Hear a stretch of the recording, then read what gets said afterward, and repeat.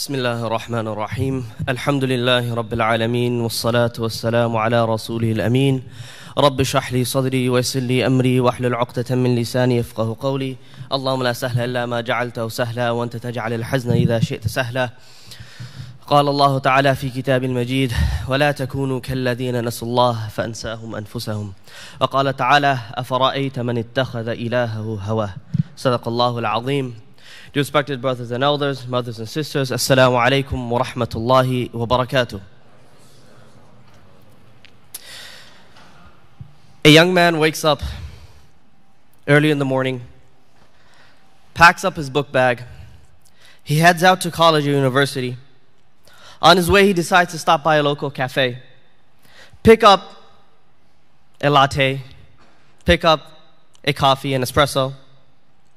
But inside the cafe, if he's a probing individual, if he's somebody who's a mufakkir, if he's somebody who thinks, أَفَلَا تَعْقِلُونَ أَفَلَا تَفَكَّرُونَ أَفَلَا تَذَكَّرُونَ, if he's an individual that thinks, he will see the obvious allusions to sexual inclinations.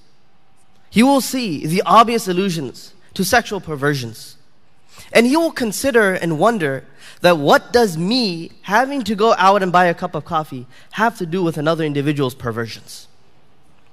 If he's an individual that thinks and ponders, he will think that why is it that I watch a sports event that I have to be bombarded with various propaganda of someone else's fantasies?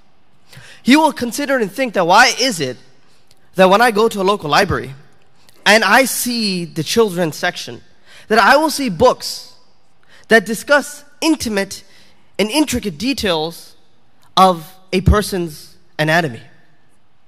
He'll start to think and wonder why. And this question of why is what we will discuss today, inshallah ta'ala. Now this question of how did we end up in the situation that we are in today, where sexual perversions and inclinations of an individual or multiple individuals has been made the norm and has been force-fed down our throats. Why and how did this end up being the situation today? In a not so distant past, again, in a not so distant past, like Sulaiman just mentioned, Hafiz Sulaiman just mentioned, the things that we consider normal today would have been absurd and would have been insanity. The things that we think are okay and good and normal, the customs of today, would have been absolutely absurd in the past, in a not so distant past. So the question that we are going to investigate is how and why do the things that we think are normal today become normal when they weren't the case for thousands of years? Now, I would like to mention a caveat before we begin. That is, this is not a thorough or a comprehensive account of what happened. For anyone to claim that this is a thorough, comprehensive account in a 45-minute talk of 500 years of history is also absurd. So this is one angle that I would like to take and allow us to understand that the situation that we find ourselves in. There are many different factors. There are economic factors, there are political factors, there are religious factors. There's so many other reasons why we find ourselves in this situation today. The angle that I would like to tackle is a philosophical angle. And it's not the complete picture either. It is one core idea or belief that was fundamental before that is no longer fundamental today. Again, we're going to look at one idea, one belief that was core and fundamental before in a not so distant past, that is no longer fundamental and no longer intuitive and basic and simple and has been rejected. And that's why we find ourselves in the situation today. It is one factor, one of the most important factors, but again, I clarify, it is not the all-in comprehensive discussion on the topic. Towards the end of the session, inshallah ta'ala, I will highlight some resources that inshallah ta'ala that will further provide more detail, inshallah. The entire discussion today can be summarized as a manifestation of a single ayah. And this ayah is what's supposed to be on the next slide. It is the ayah that I recited at the khutbah of the talk. And this ayah at the end of Surah Al-Hashr, wherein Allah Azza wa Jalla says, وَلَا تَكُونُوا كَالَّذِينَ نَسُوا اللَّهَ فَأَنْسَاهُمْ أَنفُسَهُمْ أُولَٰئِكَ هُمُ الْفَاسِقُونَ. That do not be like those people that forgot Allah Azza wa Jalla, so they forgot themselves. Do not be like those people who forgot Allah Azza wa Jalla, so they forgot themselves, and they are the transgressors. This ayah is the story. They forgot God, so they forgot what they were as well. And this is the situation we find ourselves in today. And this is what we're going to unravel a little bit, inshallah ta'ala. Okay, so the overview of our presentation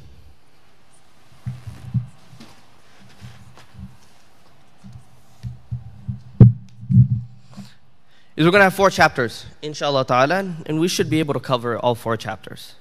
The first is the current situation. I kind of want to highlight and really emphasize that we are in a very strange time.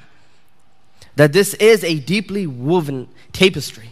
That this is a very intricate, intertwined idea. And it's not just a propaganda. It's not some hidden agenda. It's an open agenda.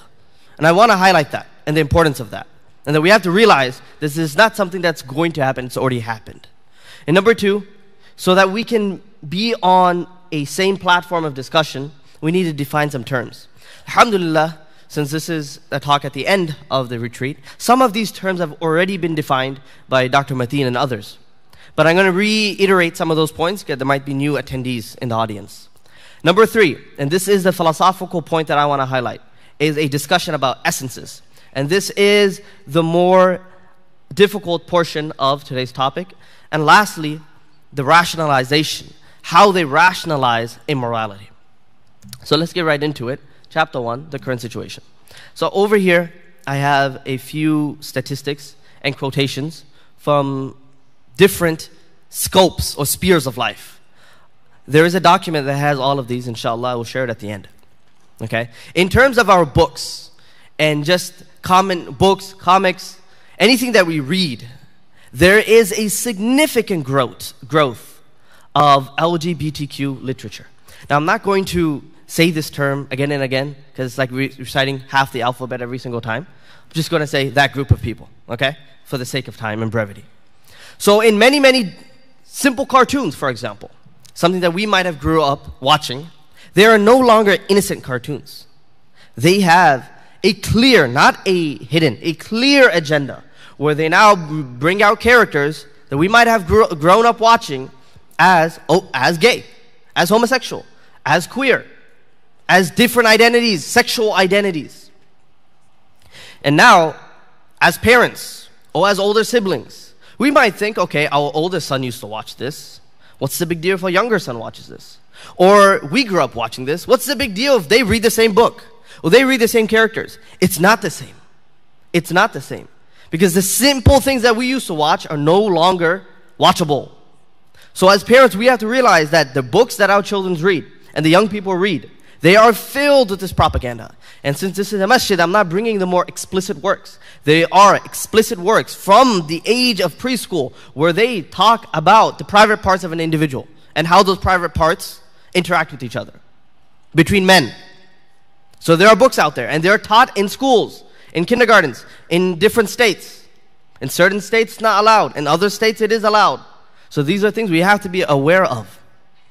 Disney, there was a thing that happened about a few months ago, or about a year ago.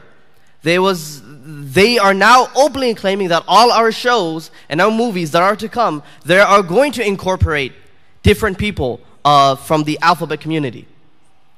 Global affairs. Now, if you do not identify and if you do not support this movement, there are ramifications. And as you guys know, in the World Cup, the huge issue that was brought up, where the West wants to force their ideals upon other Muslim countries. It's not something like you do what you want, we'll do what we want. That's not the situation. What happens is that there is a mass propagation and an indoctrination that if you do not stand by it, you will be taken to task. Okay? And now there are people, and this is nothing new, I'm sure we all know that there are people within the Muslim community and outside of the Muslim community who want to interpret the Sharia, the Quran, Hadith, to accept these identities, or these identities based upon sexual perversions, which was never a thing before. For example, Muslim culture isn't inherently anti-gay. The Quran says nothing about homosexuality, unlike the Bible. Islamic history is filled with texts openly depicting homosexuality as a beautiful, matter-of-fact thing. And most American Muslims support same-sex marriage than do Christian evangelicals, Protestants, and Mormons. Okay? Now, these are the type of things that are out there. Now, when an average Muslim goes to university, unbeknownst to himself, there is an agenda in their education. And not just a hidden agenda, an open agenda. It's no longer hidden like it was 20 years ago. It is all open. Now the question is why?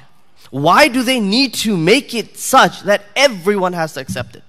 And that is something that I will highlight towards the end of this session, inshallah. But I don't want anyone to think this is not so important, this is not a big deal, this is what happens over there, maybe in some academic setting, in academia. No, this is happening in our day-to-day world, even in our cartoons, in our media, in our politics, in our policies. Everything is painted by this picture. And we have to realize that this brush will paint us as well, and it will paint the Muslim community as well, if we do not realize soon enough. Number 2, the definition of terms. Now this quote, don't quote me on this quote, but this is commonly attributed to Socrates. And as you know, Socrates did not write a single book himself, or a text. He is the mouthpiece of Plato. So, did he say this, or if he did not say this, Allahu Alam, but it's still a nice quote nonetheless. The beginning of wisdom is the definition of terms. So for us to get on a level where we can discuss, if I'm talking about modernity and I'm thinking about something and you're thinking about something else, we're not going to get communication across.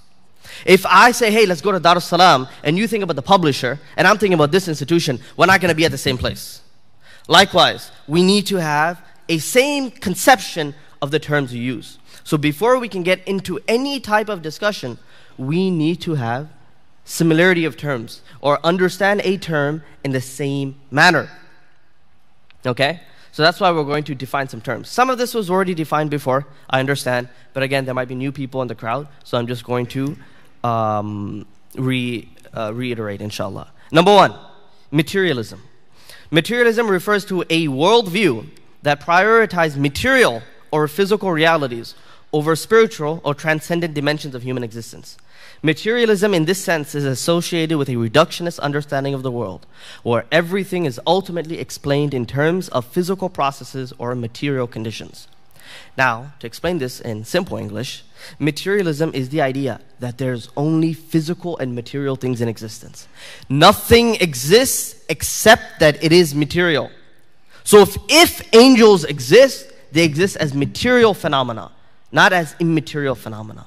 If God exists, He exists as a material phenomena, na'udhu billah. Something tangible, something that can be put under a microscope. Nothing exists except that it is material. So everything around us is material. And everything around us can, if we have the technological capabilities, can be put under a microscope and can be seen. If we have the technological capabilities, we should be able to see everything that exists, because it is material. Anything material is physical. Anything physical can be seen if we have the technological capabilities. So this is materialism. I'm just throwing out some terms. We're going to wrap everything together at the end, inshallah ta'ala. Number 2, liberalism. And this, Mawlana Mateen Sahib, he elucidated this in much detail. So I'm not going to spend, he had a whole hour session. I unfortunately did not get to listen to the entire thing. So for those of us who have not had a listen, go listen to that, inshallah. Friday nights after Maghrib talk or after Isha talk. Liberalism as a philosophical doctrine, okay, upholds the notion of unrestricted individual liberty, recognizing that any curtailment of this freedom must be duly justified. Now, liberalism or liberal philosophy as a philosophical doctrine, I am not talking about the political stance or the political notion of liberalism. I'm not talking about being Democrat versus being Republic. Both the Democrat and Republic parties are adherents and followers of liberal philosophy. Okay? Liberal philosophy is the idea that man is inherently free. He has complete freedom. And if there are any restrictions on man's freedom, it must be justified. So, for example, John Locke, okay, the father of American liberalism. John Locke says that man is inherently free. But if we have a bunch of free individuals and free men, it's eventually going to lead to problems. So we voluntarily give our authority to a state. We voluntarily give up some freedoms so that we can attain other freedoms. This is known as a social contract. We give up our rights, certain rights, to gain other rights. So the state is not above the law. The state is within the law because we voluntarily gave it up.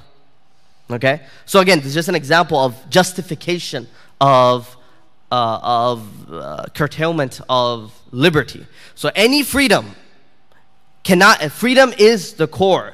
And if anything obstructs freedom, there has to be justified reason. Okay? And this is completely opposite to how we see the world. We see the world as Ibadur Rahman. We're the servants of Allah Azza wa Jalla. We are bound to Allah Azza wa Jalla's commands. We do not believe that we are completely free in any sort of way. We believe that we have certain things that we must do. There are certain things that we cannot do. We cannot do shirk. We cannot do X, Y, and Z. We do not have the right to do any of those things because Allah Azza wa Jalla told us. Complete different framework. And I believe Mawlana Mateen's talk was on this. That liberalism and Islam are complete two different frameworks. They cannot cohabit because fundamentally we disagree. We disagree that we have something that we must have this. No, it's what Allah Azza wa Jalla gives us. It's what Allah Azza wa Jalla tells us to do, that's what we have. What He tells us not to do, it's not our right. We don't have the right towards it. That's a topic for Mawlana Mateen's talk. Please go ahead and listen to that. Third, and this one I kind of want to highlight, secularism. Now this is a term that's thrown around left and right, and it has a few denotations or few different meanings. On the left, secularization refers to the historical process through which societies and individuals transition from a religiously dominant worldview to one in which religion loses its centrality and authority. Now this can be divided into three different types of meanings. The first is secular means a separation of church and state. I'm sure we've all heard of this, that there is no room for religion in politics. When it comes to policy making, when it comes to the law, religion should take a step out of the door. We as rational human beings will decide on rational laws to govern ourselves. That's one notion of secular, separation of church and state. Number two, another notion of secular is that a decline in religiosity. Eventually, people are going to realize religion is hoo-ha. It's not real. It's talking about fantasies. And people are going to see that the progress of science, the progress of rationale, progress of technology, that they're going to drop religion. So the second notion of secular is that eventually there will be a decline in religiosity. Now the third denotation of secular, and this is taken from a book called A Secular Age by Charles Taylor. It is about 900 pages. So it's not something that I would recommend just like picking up and reading. It's going to take a lot of dedication to read through the entire book. But he says, and I really like this definition of secular, a move from a society where belief in God is unchallenged and indeed unproblematic to one in which it is understood to be one option amongst others and frequently not the easiest to embrace. So this denotation of secular is that a community that is not secular is where belief in God is easy. And it's actually the most obvious choice. In a society where it is secular is where belief in God is just one option. And in most scenarios, it is not the easiest option to embrace. In a non-secular society, belief in God is very easy to do. In a secular society, belief in God is very hard to do. So this is another notation or definition of secular. So we have materialism, we have liberalism, and now we have secularism. Three things that we've defined. Now, a paradigm or worldview or framework. There's supposed to be one more word up there. I forgot to put it up. Paradigm, worldview, framework. Three different things. All mean the same thing for our purposes. A paradigm is an interconnected framework of beliefs encompassing a set of fundamental premises that are widely accepted by individuals within a particular philosophical community. These shared beliefs form the basis for understanding and exploring philosophical inquiries, providing a common ground from which philosophical arguments, theories, and concepts are evaluated. A paradigm is, again, a set of interconnected ideas. And these ideas are non-negotiable. These ideas are foundational. These ideas are accepted by everyone within that worldview or within that framework. Okay? A paradigm or a worldview is wherein there are ideas that everyone assents to, accepts without question. We don't question these things. They're already accepted. For example, let's say within the paradigm of the DS retreat, everyone accepts that the Quran is true. Everyone accepts that the Hadith is true. We don't need to sit here arguing for their legitimacy at this moment in time, because everyone here accepts that already. Everyone knows, yeah, we believe in the Quran. We believe the Quran is haqq. It's already accepted. In this philosophical paradigm of the Dar es Salaam retreat, we don't need to go about proving that. Okay, that's what a paradigm is. That's what a worldview is. That there are foundational premises, foundational ideas that everyone accepts to. Now, this term modernity, we have heard it many times. Modernity as a philosophical term is a worldview, is a paradigm that accepts all the previous isms, liberalism, secularism, and materialism, as non-negotiables, as fundamental truths, as intuitive beliefs. In the paradigm of modernity, you don't need to explain liberalism. You don't need to explain modernity, and you don't need to explain secularism. Modernity as a philosophical term, again, is this umbrella paradigm. It encompasses materialism, liberalism, secularism, there's other ideas as well. Not getting into it right now. So this is what modernity is. And then modernity is also used as a time period, and it just refers to the time period when these ideas came into being, 1600s to the early 1900s. Okay? But what we're concerned about is modernity as a philosophical time period, philosophical term. So again, modernity as a philosophical term incorporates and takes for granted liberalism, secularism, and materialism. These isms are axiomatic. They believe in it without any dalil. They don't need a dalil. It's true. We've already moved past that. There is no dalil. There's no proof for it. It's already accepted. So this is what modernity is. Now there's supposed to be another slide. I didn't get a chance to put it up. Postmodernity is a little bit different. Okay? Modernity, there is this energy that using our reason and rationale and human freedom and our liberty, we can conclude about the world. We can make rational judgments about the world. We can figure out the world. There is this positivism. Not positivism. There is this optimistic attitude towards the world. That we can achieve capital T truth. That's modernity. Incorporating all these isms that we talked about. Postmodernity is the opposite of that. Postmodernity is, forget that. There's no capital T truth. There's no objective truth. We can't reach that. We can't talk about these meta-narratives. We can't talk about how we're going to explain the entire world. We can't do that. Your truth is your truth, my truth is my truth. That's postmodernity. Okay? And we live in a postmodern world. Now, this is an important backdrop to before what we're going to do next. Okay? And I'm sure some of this, or most of this, all of you already are aware of because of the previous talks that have already discussed these things. But it's a good review for all of us and for those individuals who might have not been here for the past 2 days. Okay?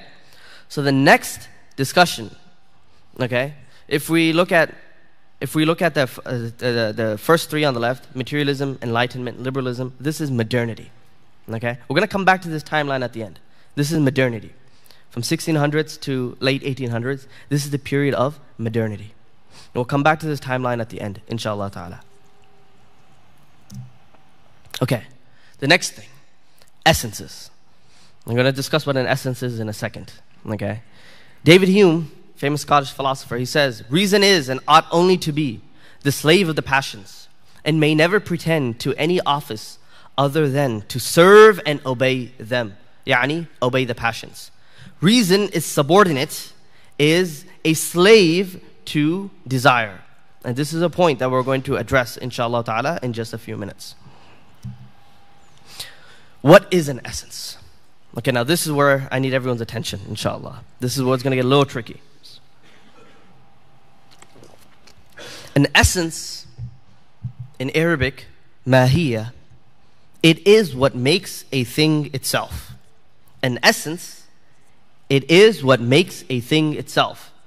Now, this might sound like a tautology, that I'm just repeating terms, but no, that's exactly what it is. An essence makes something itself. The best way to understand this is through an example. Let's say you walk into a room. You see a beautiful desk with a bunch of laptops and computers. In front of each computer, there is a nice chair, an ergonomic chair, and you're sitting there. On those chairs, there are a bunch of penguins. A bunch of penguins. When you walk into that room, a sane human being would not try to conversate with that penguin. Let's say they would just be like, what's going on? Why are there a bunch of penguins here? You're not going to ask the penguin, why are you here? Why are there a bunch of penguins here? But on the other hand, if on one of those seats there was a human being, any human being, you'd say, hey, you'd ask the human being, why are there a bunch of penguins here?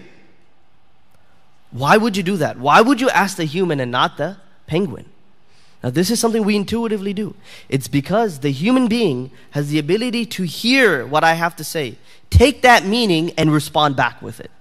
The human being has something what we call rationality. The human being has something called reason. The human being can understand my speech and respond back to it.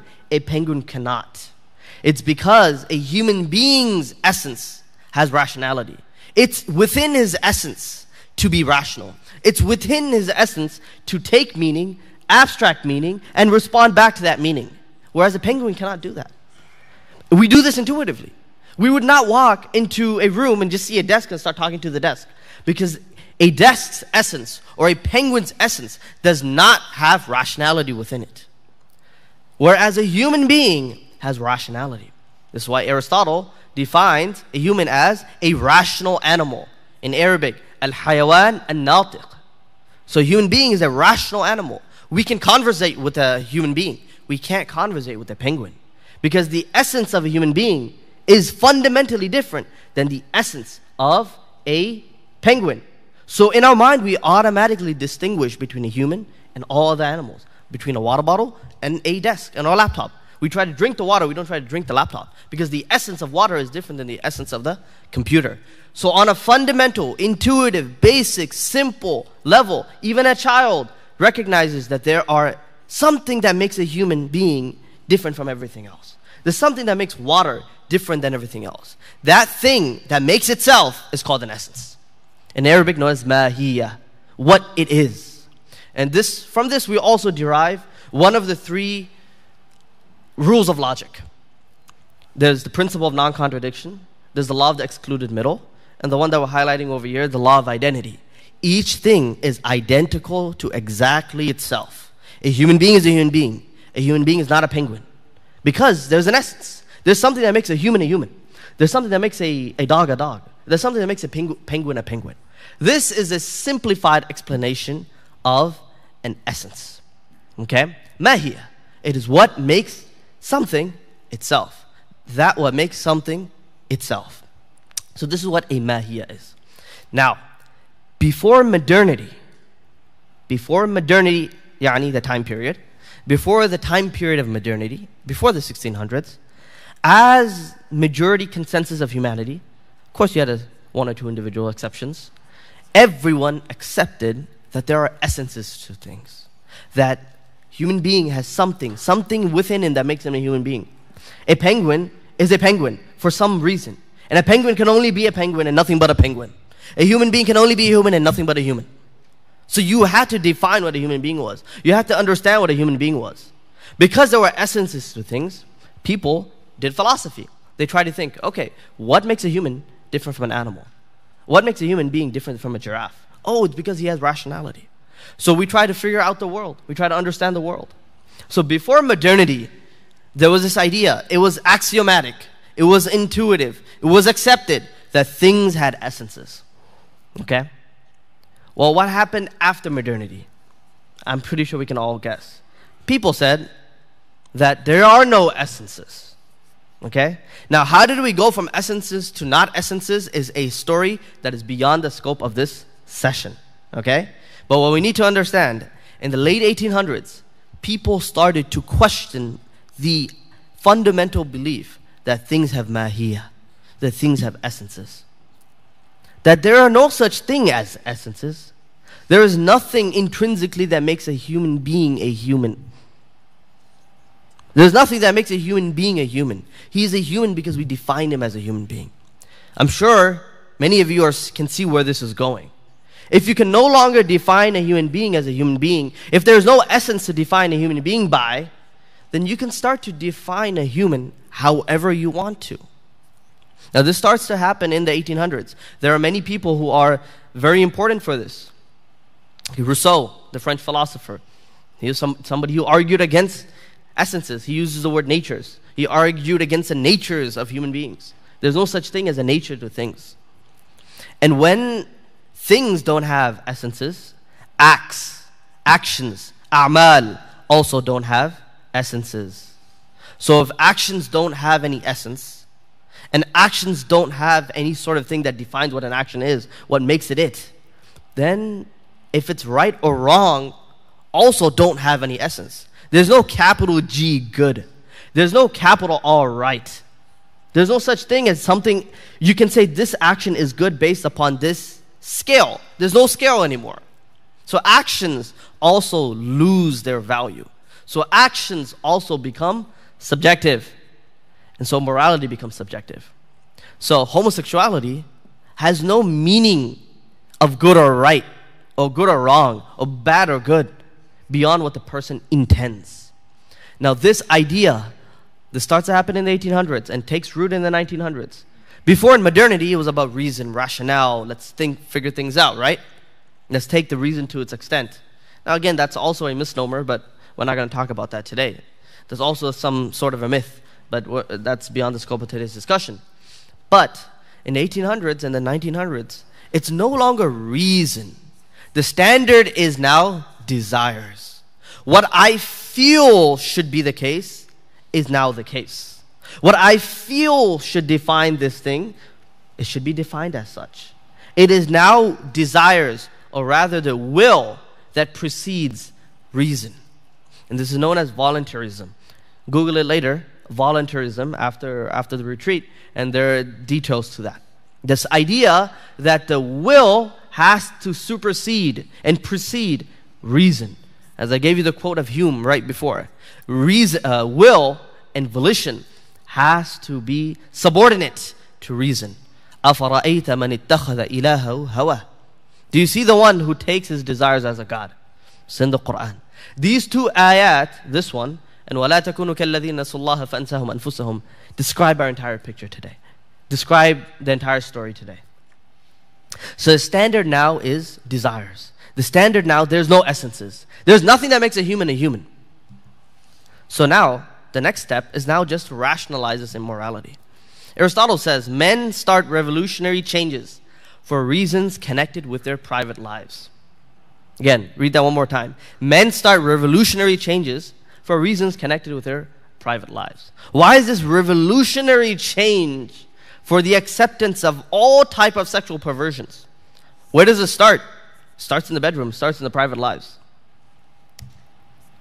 Okay? Now this is nothing new. This is something our ulama talk about. Moral failure is very hard to deal with. If you feel that you're doing something inherently wrong, it's not something that you can deal with easily. If you feel that you're doing something wrong, you're not going to be okay with yourself. And habitual moral failure is going to lead to some sort of dissonance, cognitive dissonance. You're not going to feel good about it. If you're habitually engaging in sin, there's either two ways. One, you either have to stop, and many people do, or the second option is that you have to now justify it.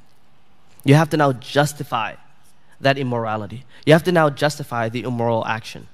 The personal physician of Hitler when he killed a lot of the Jews, he was asked why. He said, I fundamentally believe that what I did was right. He stood by it. For him to kill thousands of people, it's because he had to believe it was right. However that happened, however he came to believe it was right, that's another story. But he believed it was right for him to do that. That's why he did that. That's the only way a person can commit these major atrocities. Now, it's not enough for a person to engage in these perversions. It has to be now equalized to everything else. It is not the case that marriage is inherently better, because there is no essences. There is no essence to marriage. Marriage is just one option amongst all the other options. So homosexuality and marriage are completely equal.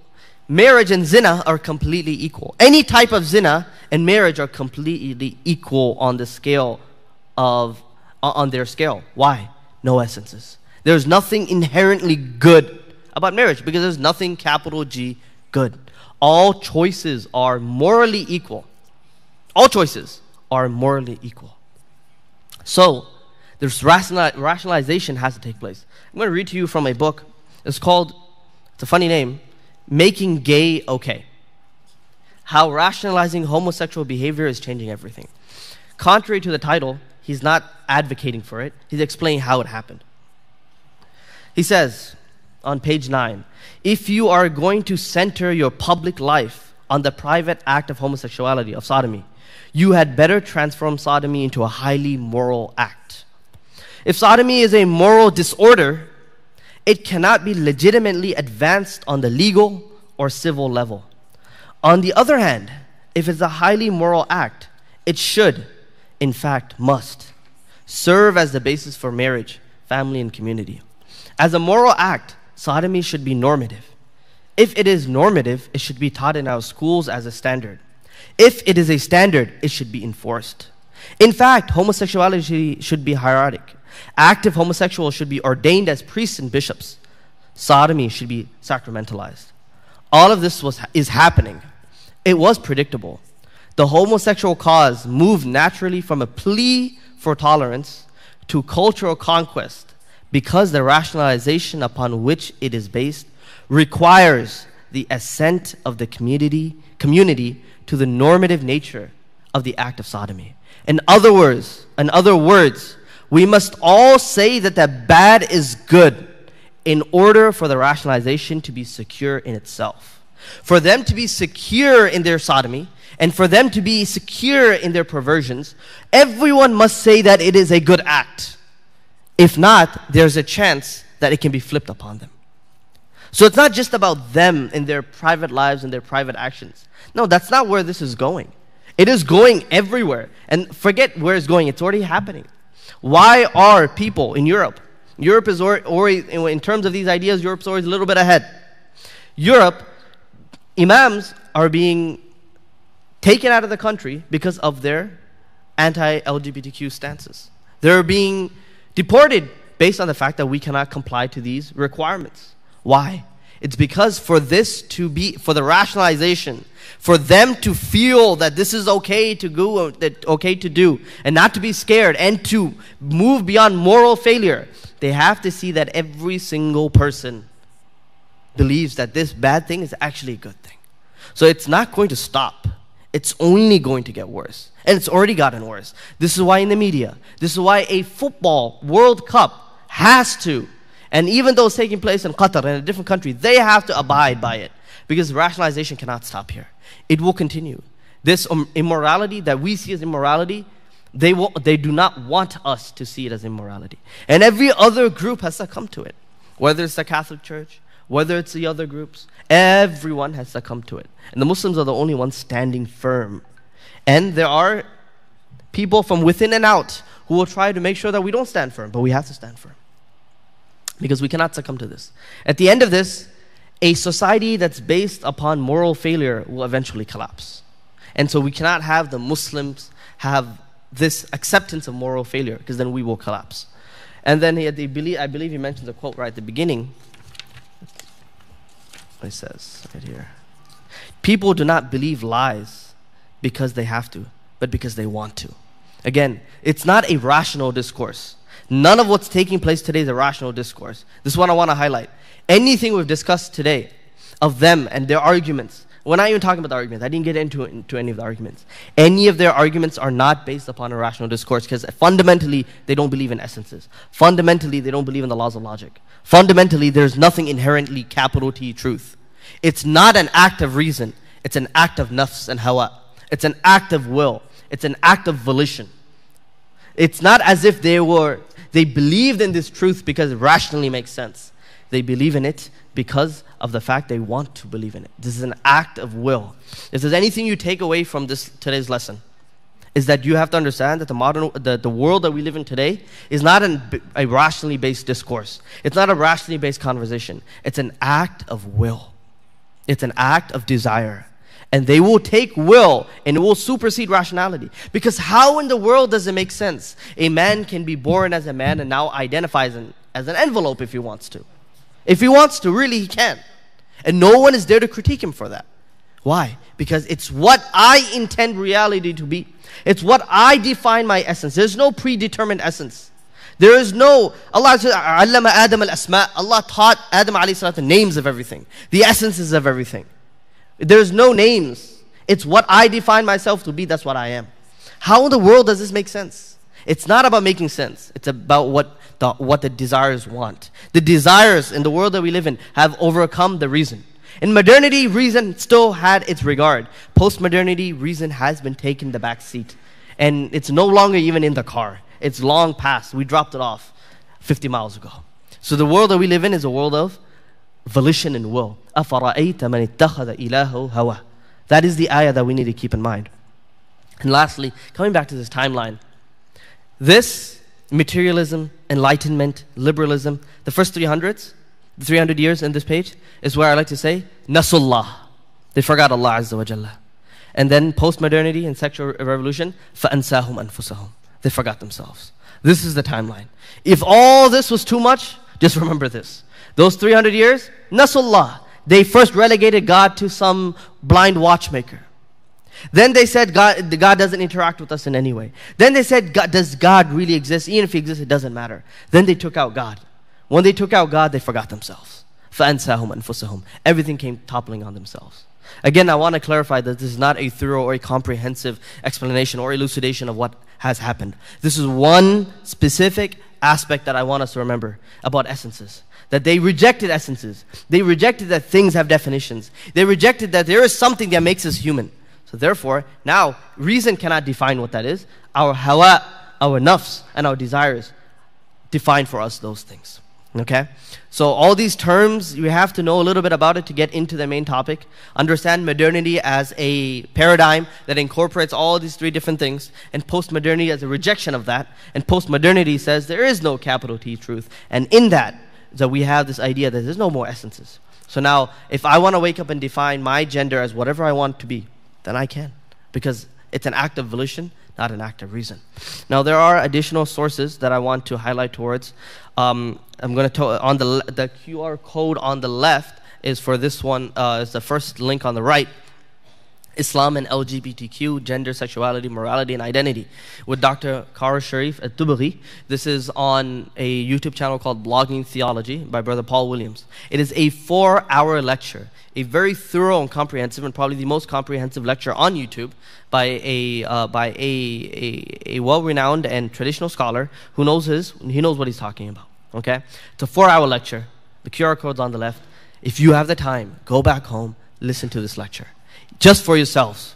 He will talk about all the different aspects. Okay, I don't think he talks too much about essences, but that's why I highlighted this today. But he talks about a lot of other important aspects, the political, the economical, the philosophical as well.